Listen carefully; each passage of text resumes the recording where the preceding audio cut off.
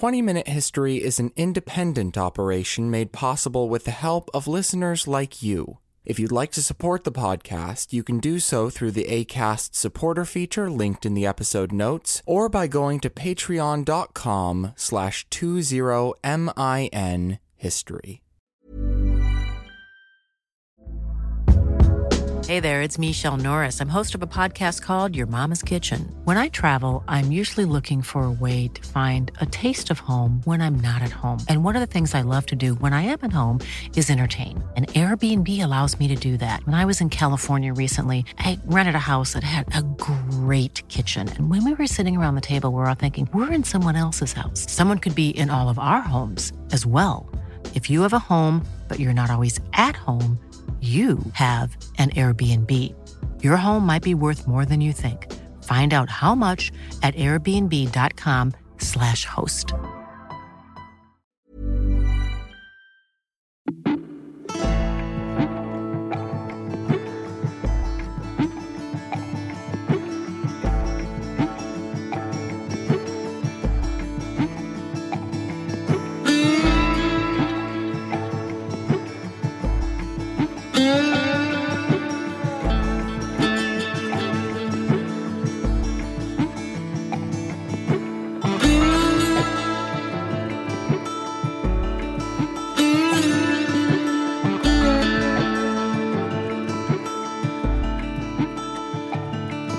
Hello again, my loyal listeners, and welcome to this episode of 20 Minute History. I am David A. Bradbury, and today's installment represents a fantastic first in our show's short history, a very special guest.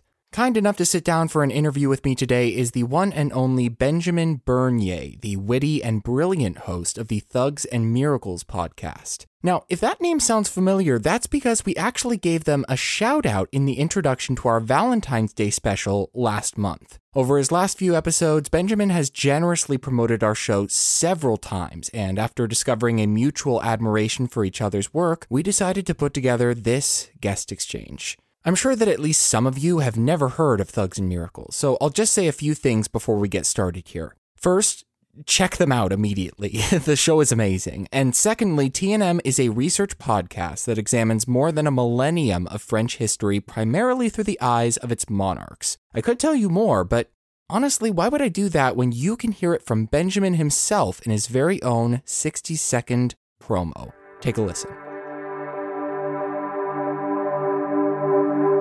Wars and love affairs, sieges and betrayals, curses and miracles. History is the story of people, the challenges they faced, the conditions they lived under, and the decisions they made. It's the contrasting story of brute strength and the intervention of divine grace. History, in short, is both the story and the tool of thugs and miracles. Join me, Benjamin Bernier, as we look back at 1,400 years of history in France, from the fall of the Western Roman Empire to the fall of the guillotine. Meet the pagans left behind by Rome, the bishops martyred to convert them, the Islamic armies and the Danish invaders looking to conquer them, the kings who rose to lead, and the queens who guided and controlled these kings. All of this and more is available right now on the Thugs and Miracles podcast. Hopefully hearing that has piqued your interest in his show. But if you're still looking for a little bit more, well, look no further, because in our conversation, we had a chance to talk about some of the broader ideas behind Benjamin's work, his approach to recounting history, and the specific connections he has to some of his most notable characters. So, without further ado, please welcome Benjamin Bernier.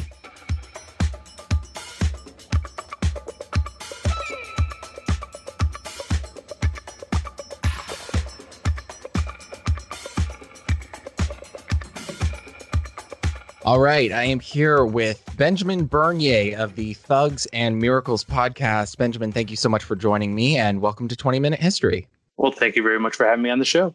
Look forward to talking. Of course. So why don't we get started before we get into our list of questions that I have prepared for you. Tell us a little bit about yourself. Tell us a little bit about your show and where we can find it. So, Benjamin Bernier, your show and mine are both on the That's Not Canon Productions podcast network. And so you can find us there or on Acast or simply on any of your other podcast catchers. Thugs and Miracles is the only podcast out there by that name that I'm aware of. So that you say that. My name is Benjamin Bernier, and yeah, no, I'm living over in the UK. I have the very fortunate experience of living over here. My wife is living in Germany right now, right in the area where my research and studies taking place, and I can't get there because of COVID. So I'm looking forward to, a couple months from now being able to get back traveling again. But no, I've gotten into all this. Mainly, it all started because I was traveling. I was in France a couple years back. Bernier, obviously being a French surname. My grandfather is French. Where are you? Are you from the UK originally?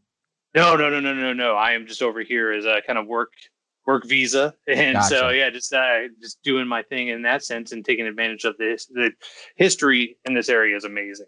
I bet.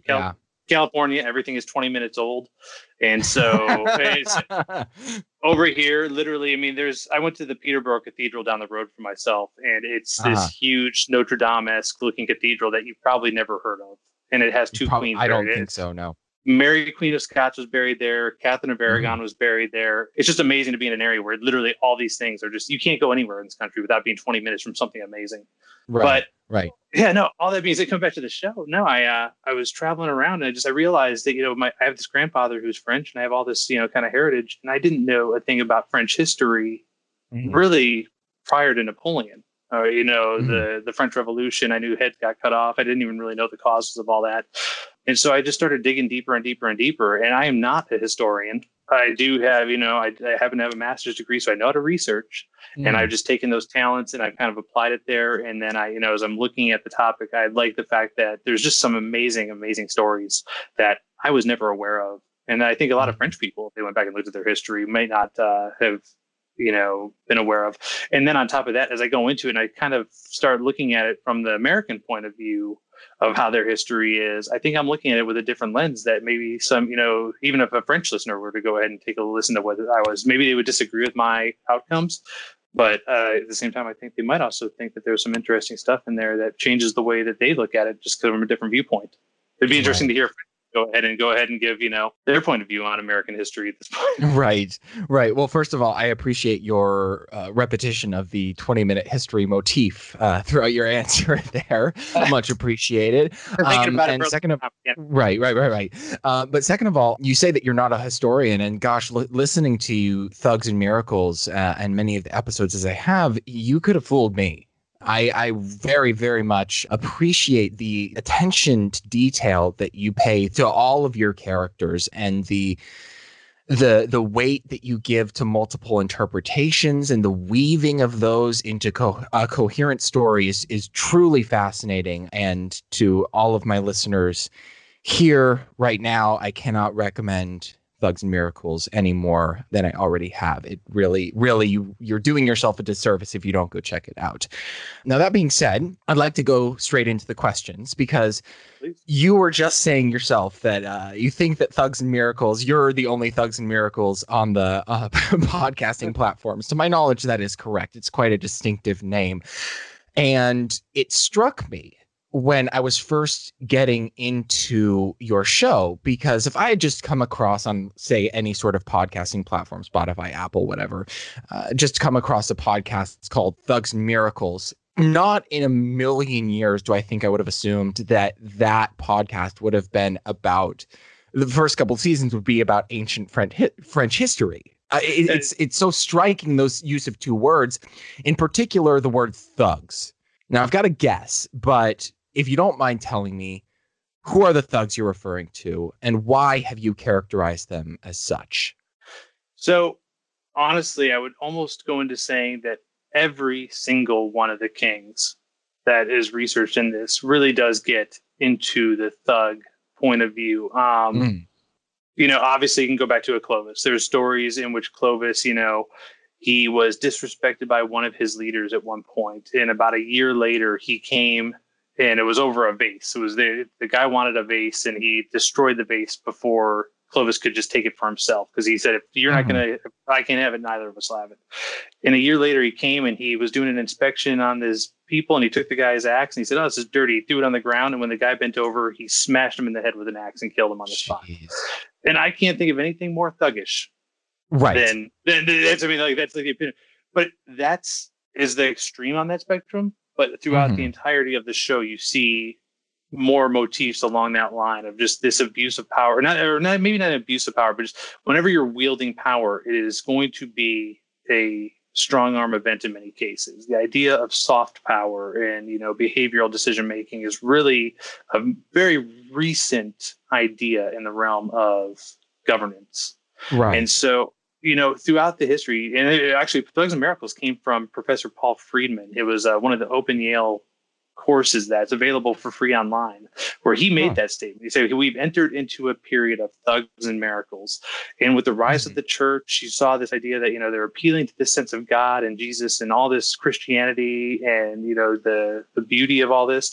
And on the other end, you had these men who were trying to wield it. And not just men, women too, that, were also trying to come along and wield it. And one of them in particular, Fredegunda, is an incredibly just robust figure in history where you can't almost believe that she existed, and they are all very much have a thug tendency in them. So that's where that came from.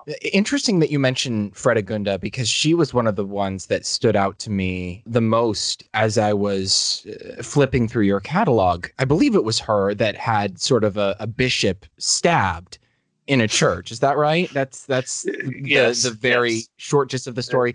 So sort of an interesting question off of that, because you had you began your answer with there's not a king throughout this era that isn't a thug in some sense. Do you find that to be more true or less true or about the same amount of true as the women? Because you one might assume that with the women in this scenario, they might have to try a little bit harder to get noticed and to exert that power and have people take them seriously with that power. Is that something that you find? Yeah, I don't think that you're going to find one of the women that necessarily was, just absolutely stabbing somebody or, like smashing somebody's head with an axe, like a Clovis in that very strong sense.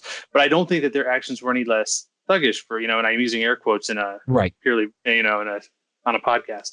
But, and the reason I said it, they just had different ways of going about it. And I don't think that the application of power throughout history is necessarily just brute force. And it doesn't mean that it's not just as horrible because of the fact that you didn't necessarily have to do it with a weapon in your own hand.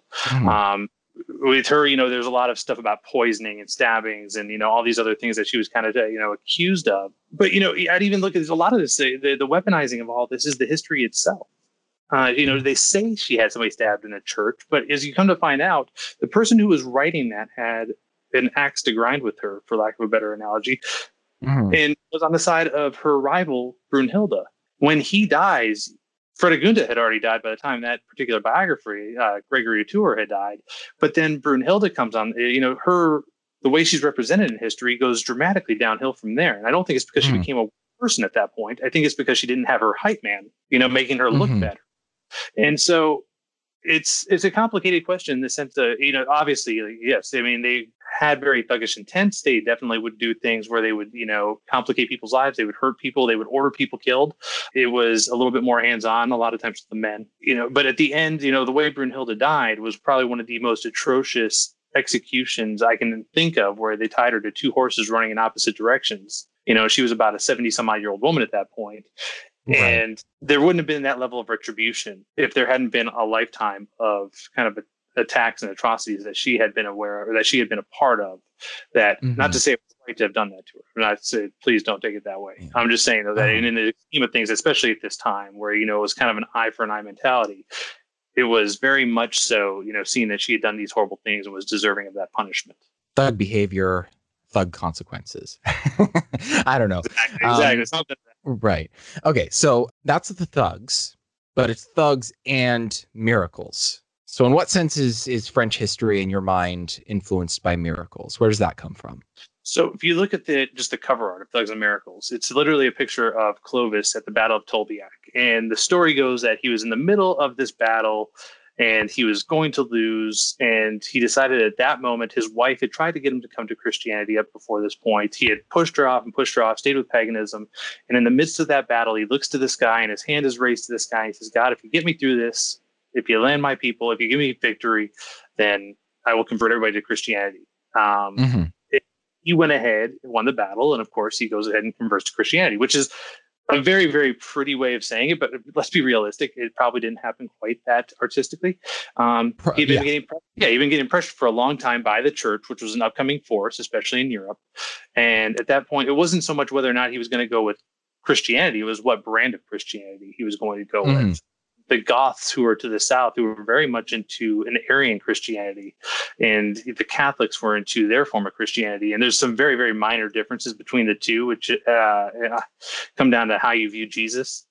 But it was more of an idea of which one he was going to choose more. So it was inevitable that it was going to happen. And that's where the miracles comes out. It was the rise of the church's own battles to go ahead and kind of promulgate itself, to build these monasteries, to get bishops, to push all the other competing forms of Christianity out of the way, which, gets into a lot of the stuff that goes on between the Byzantines and stuff further on down the road, not so much with the French.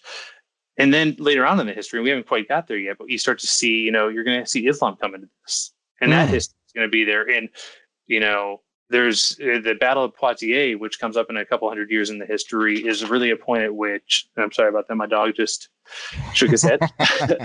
No, but that's why I mentioned the team at Thugs and Miracles. It's, my dogs are definitely part of the team. So, no, but so that's where we're going with those. And Poitiers was an example of where Europe, in a large sense, has seen its history start going down different paths, because the Islamic incursion into Europe was stopped at that point in southern France and really maintained itself into Spain for several hundred years after that. So all of this, the religious aspect of it is, it's the brute force, and it's, all these different layers of, we still deal with them to this day. When people look at, how we deal with any given organization, whether it be, the political, military, economic, social constructs, or, we still look at stuff through those same lenses. And that's kind of where I was getting at. I used just kind of a little bit more of a hopefully fun title to get people interested. Right. But that's really what it's looking at. Saying Pamesia French history is not exactly going to bring people running to the doors, or at least I wouldn't think. No. Well, and it makes sense for sure, because as you've already talked about the thugs and the thuggish behavior, but miracles does seem to play a part in any sort of history that's this old, because, and you'll have to forgive me because my knowledge of ancient history is somewhat limited. It's not what I seem to specialize in throughout my studies, but one would have to assume that, especially as Christianity was on the rise here, miracles had a part to play in political interactions, as well, as far as currying favor with the populace. But I'll be honest with you. You say ancient history, and I keep on coming back to the idea that this is still even modern history. I mean, even in France right now, there's still, you see it in the news every now and again, where you see, there's been a church that's firebombed, or on the opposite end of this, you also hear about mosques that are obviously having a lot of trouble. Charlie Hebdo did not bring a lot of good publicity to the Islamic faith in France in this time. And so you're still seeing people just having to deal with all these different ideas and topics. And so, and a lot of it too is the idea of wanting to have miracles. Again, as I was saying about the biographers earlier, it doesn't stop with just, the stories of people's lives. You start seeing, one of the best examples I could probably give is the idea of the oil that was used to consecrate kings throughout history at the Cathedral of Reims was apparently found in the tomb of St. Remigius, who was he was the one who anointed Clovis. And the Bishop of Reims just happened to find it. And then all of a sudden he was able to use that to kind of sell the idea of anointing all kings from then on forward to have their coronation in the Cathedral of Reims, and gives that power of the church over top of the kings. But, again, using this kind of quote unquote miracle of having found something, people want to have miracles in their lives. They want to find these things. And I think there are people who are willing to take advantage of the idea that people want to have, miraculous ideas. And it plays into conspiracy theories, from then and all the way to this day, is, because people want to believe their own echo chamber so badly. Right. And that's a fantastic way of putting it, and an important consideration to take, especially since we're still in an era where the divine right of kings is a prominent idea that needs to be addressed. So, yes, absolutely fantastically put. So with that being said, we've got your title out of the way. So let's talk a little bit about your approach to French history, because throughout the episodes that I listened to, I think that the best way that I personally could characterize your approach here is marrying this sort of great man theory, because your episodes center around French monarchs and kings and queens, with more of like a Howard Zinn-esque people's history, because you do give a lot of focus to how the common man would have been influenced and might have lived underneath the reigns of these individual people. And I think that that's a very, very admirable endeavor, considering that the life of the common man was not something that was popular to write about in a contemporaneous sense. I mean, there was no Howard Zinn of the 400s AD. Mm-hmm. So how have you attempted to strike this balance in the stories that you tell in your podcast? So I think it's flattering that, you would say that I was, to the level of Howard Zinn. So I think it's a wonderful thing to be compared to, is for another reason, even if you don't agree with him, the fact that he inspires so much controversy and so much, a kind of re-examination of your thoughts. And that's when I'm looking at this, like I said earlier, I'm an American. Right. I have a French last name, but I am not French. Right. And I appreciate that. And I don't try to put on airs that I am somebody that I'm not. And I'm looking at this in a sense of, I've never grown up, and I'm going to use Dagobert as one of the prime examples, but Dagobert was this king who is still known to this day as Le Bon Roi, who is the good King Dagobert. And there's been movies made about him. And there's been, he's part of a children's nursery rhyme. And as you just peel the onion on this, you come to find out, well, the reason he's part of the nursery rhyme is because people wanted to be able to sing songs about Louis XVI back in the day, and they were making fun of the fact that the good King Dagobert put his pants on backwards. And he was so incompetent, he put his pants on right. And if they had said Louis XVI, they would have been thrown in jail. And so they had a name that they could use that fit into the dictate of the rhyme, who was still a king and who still ended up kind of meeting that idea of making fun of the monarchy. Peel the onion even further from that on Dagobert. You come back to when he was in history, and he's again looked at as this good king and the strong steward of the church and everything else. And realistically, as I kept on looking at him, I kept on waiting for the good part to drop. And I read all the histories and I read all this stuff, and I kept on finding out, I was like, this guy's kind of a jerk. He's known for that's a mild way of putting it, I think. Exactly. He's known for his debauchery. He's gone around, he's doing all these things. His one wife couldn't get pregnant fast enough, so he left her for a concubine. He eventually goes back to her, which I guess is the heartwarming part of the story, depending on how you want to look at it, and does have a child with her. Yeah, if you absolutely want to be, just horrible about the whole thing. I'm not even going to keep going down that road, to be honest. But no, he's involved in 2, maybe 3 different attempts at genocide. Between the Jewish population in the state at that time, the Saxons, and then there's even another group, down in Gascony that he went after. And it's just like every single time I turn, I'm like, this guy is a complete and total jerk. And how can people continue to look at him as a scraper? And my findings in that sense, I think, will be different than what somebody might have. Well, actually, I mean, pretty much most of the histories up to this point. If you look at the stuff that's written prior to the 14th, 16th, or the 15th century, it's all very glowing about him. And it's only as people started doing a little bit more in-depth research and started looking at him a little bit more, critically, that they started to find it. And that's what I want to do. I want to be critical without being without trying to find fault. I'm not trying. If Dagobert had been a great guy, I would have been able to say Dagobert is awesome. I love him, and here's why. He had he had his flaws, he had his warts.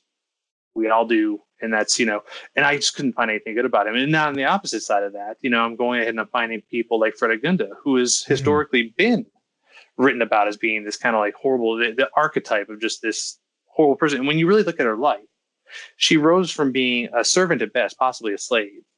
She found her way into a position where she could go ahead and get with the king.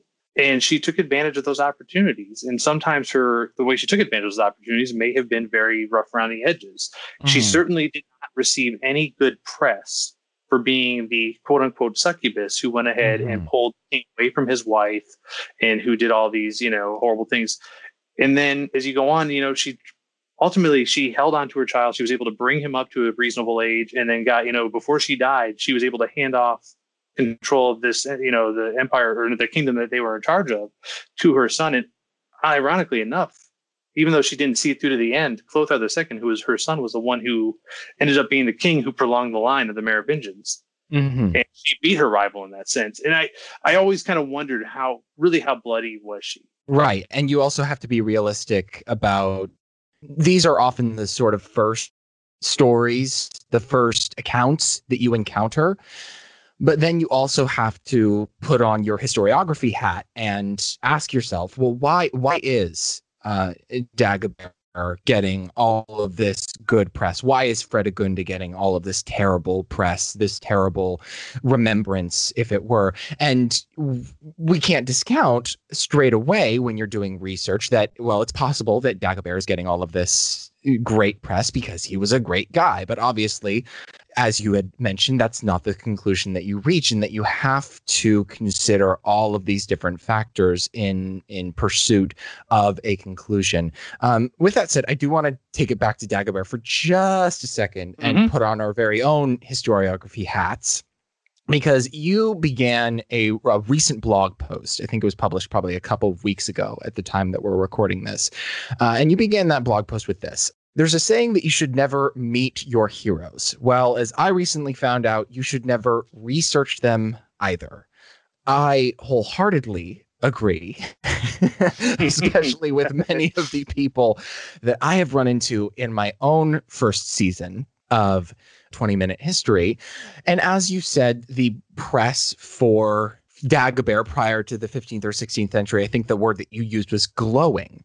Why do you think that he got all of that glowing press? What were historians missing up until recently? What were they trying to do that bias the historical record in this way? So this goes back to something we were talking about earlier with the historians, in the sense of Dagobert was definitely, the Carolingians, who are the dynasty who come after the Merovingians, wanted to carry on from a certain, they wanted to show a distinction between the two dynasties. They also wanted to show that there was strength inside a certain dynasty. And so they were, one of their primary biographers of Charlemagne was a guy named Einhard.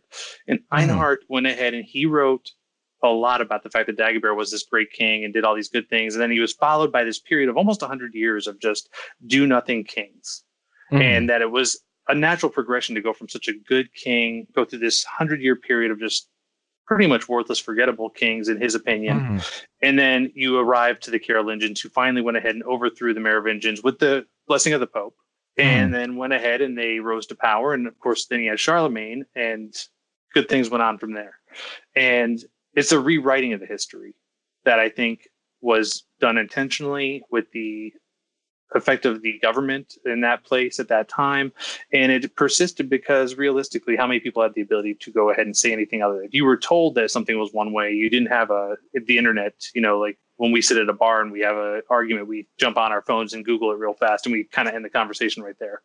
Right. They just went ahead and they continue to perpetuate it. And something that gets said enough times kind of becomes fact over the time, and it's, again, we were talking earlier about with your show that even in the last 2 centuries that you see people who are, beneficiaries of a certain way of thinking. Off the top of my head, I could say, when you look back on JFK, he's somebody who kind of has benefited from really good press mostly through the years. And when you start looking a little bit more critically at him and what happened and how his time in office had progressed up to that point and some of his other personal affairs and foibles, you can start to think like, well, maybe this person wasn't as great as we all thought he was. But then there's a certain segment of the population, because of my parents' age, they were around when the Kennedy assassination happened, and they don't want to speak ill of the dead. It's a traumatic incident. It's the historical record. Skewed because people don't want it to be any other way. They want Camelot. They want Bobby or Jack Kennedy Jr. So saluting the casket and all that. And you take that back a couple hundred years or centuries or millennia, and I think it gets built in over time. And then you draw this back to somebody that I know, P.T. Barnum, in your episodes that you spoke about, is an incredible recipient of a lot of very warm press that is certainly willing to look the other way on a lot of the things that he did wrong over the course of his life that are really detestable, to be quite honest. Right. And I think he's probably the best example I can think of in a contemporary sense from your show that, meets into this whole idea that we're talking about with Dagobert. Where did this good press come? Why did this good press? And what does it say about the person versus the people telling the story? I think that is probably, at least with respect to P.T. Barnum, but definitely with respect to Dagobert as well, the most important consideration to factor into your story is not only what does this have to do with the person that is being told about, but what does this say about the people that are telling the story? And I think that that's a really nice, insightful thing to sort of chalk it up to. It's almost an inertia effect, if you think about it that way, that people want to believe what they already have believed. And that critical analysis is often not welcome because people want to look back on certain things fondly, especially things that they lived through. And a lot of people just don't want to admit that they're wrong or that there might be a different side to that story. And I would guess, with respect to Dagobert, that is a much, much easier agenda to push when, correct me if I'm wrong, a good portion of the populace is illiterate. No, I agree. And it's weird too, because I was just thinking that Dagobert also has the kind of benefit of being so far in the past that people might not, because if you find out that Dagobert is a really horrible guy, he's a triple genocide kind of like just bully at best, that does it really affect your life nowadays? And the answer is no. So maybe people don't have the energy to go after that. You look at stuff that's, a little bit closer at hand, and you start talking about, like, if I just say the term the 1950s, right? It brings to mind so many different thoughts and so many different ideas in so many people's head. When I was growing up, it was Leave It to Beaver. It was the nuclear family, and it was, the one dad goes to work, they have a car, a house, a garage, the whole 9 yards.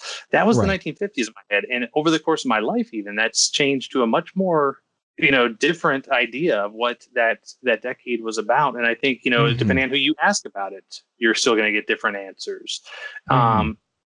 So much of history is really just what do you want to believe and how do you want to look at it? And that's where, when we go back to the way we were saying about Howard Zinn, I think it's when you try to take the varnish off of things, you just try to look at it. You don't try to influence. You don't try to go ahead and say, like, whether you just read the research for what it is, you put the facts out and you lay out the case. And at the end, it's kind of where does that end up? And it's interesting. It's an incredibly interesting thing.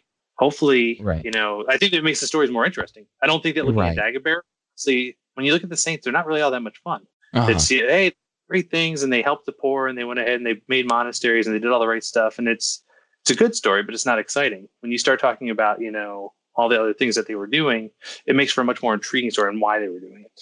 So we have traveled sort of away from French history just for a second. I appreciate the tangent, but we are safely ensconced far away from any discussion of Dagobert at this point. So I'll sort of just bring it back for a quick little conclusion here. In a sense, it would be almost cruel for me to ask you sort of like, where's this going? Because you're playing a long game. Very much. You've been doing this for about 1.5 years now, and you still have more than a millennia of history still to get through.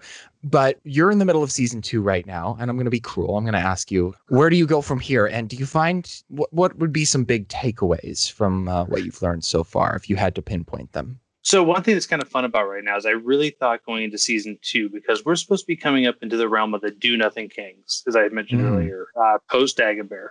And I'm finding out that much more happened in that time period than people give it credit for. A lot of the Do-Nothing Kings get tagged with that because they were literally children when they got put into that spot. And then they died before they were able to take the read. But that doesn't mean that there wasn't a whole realm of political intrigue going on around them. And so it's an absolutely amazing time. And one of the stories I'm working on right now is how the first attempted coup of the Merovingians happened during this time. And, you're talking about people, how they went about trying to do that, because there was a spiritual element of, like you mentioned, divine right of kings. That wasn't actually codified for another 1,000 years. But there still was that semblance of that idea of, like, this is the king. He's, the church is behind him. He's the highest authority. And so I love reading these stories and finding out so much more about him, instead of just simply going to Wikipedia and finding out, Do-Nothing Kings, 100 years, blah, blah, blah. There's so much inside of that to unpack. And so I really thought that I was going to get all the way to Charlemagne this season, 25 episode season. It will be 50 episodes in. And really my whole idea when I first started, you mentioned 1.5 years ago, is I figured, okay, one king per episode. That's 88 episodes. And so if I do 25 a season, that's going to be just under 4 years for the stuff. Well, now I'm getting close to episode 50, and I have made it to, the Merovingians. So right. It's going to obviously take me a little bit longer than I was thinking it might. And I love that because there's no reason to rush through it. If people want to know more about different periods of time, they can always jump ahead. The history's already been written.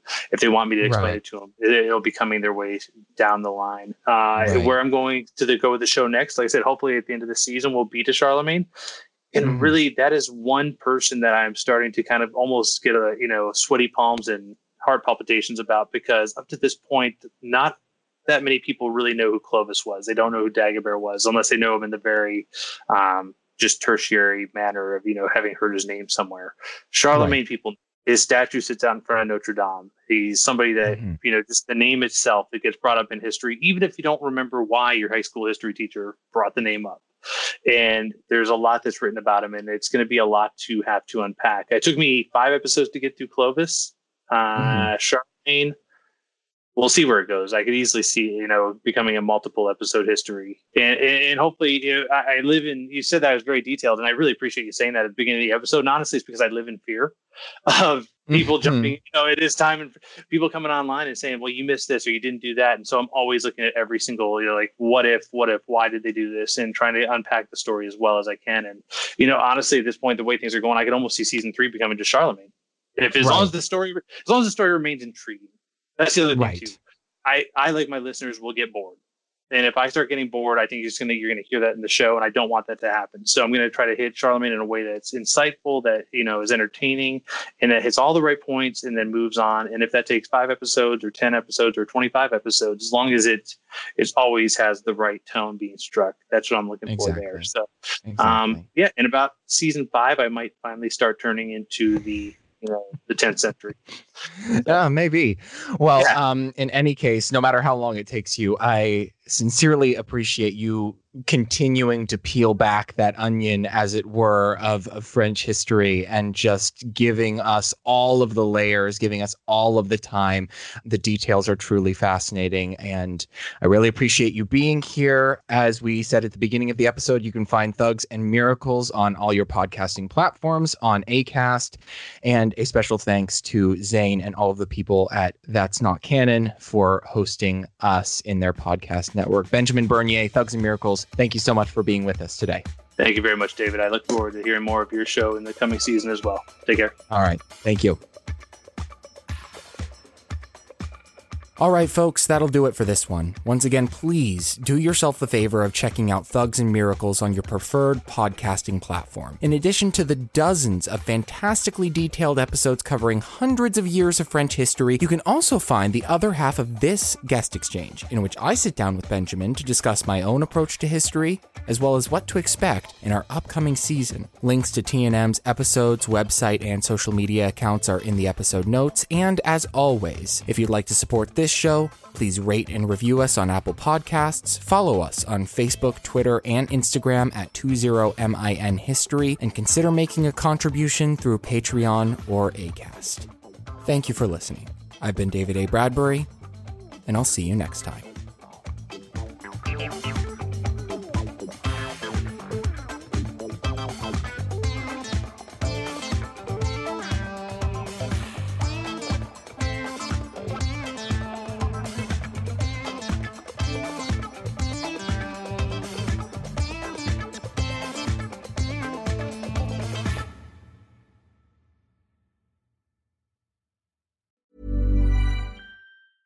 Small details are big surfaces. Tight corners are odd shapes.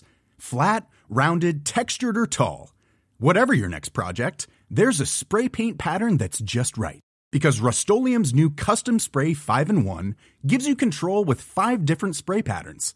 So you can tackle nooks, crannies, edges, and curves without worrying about drips, runs, uneven coverage, or anything else. Custom Spray 5-in-1. Only from Rust-Oleum.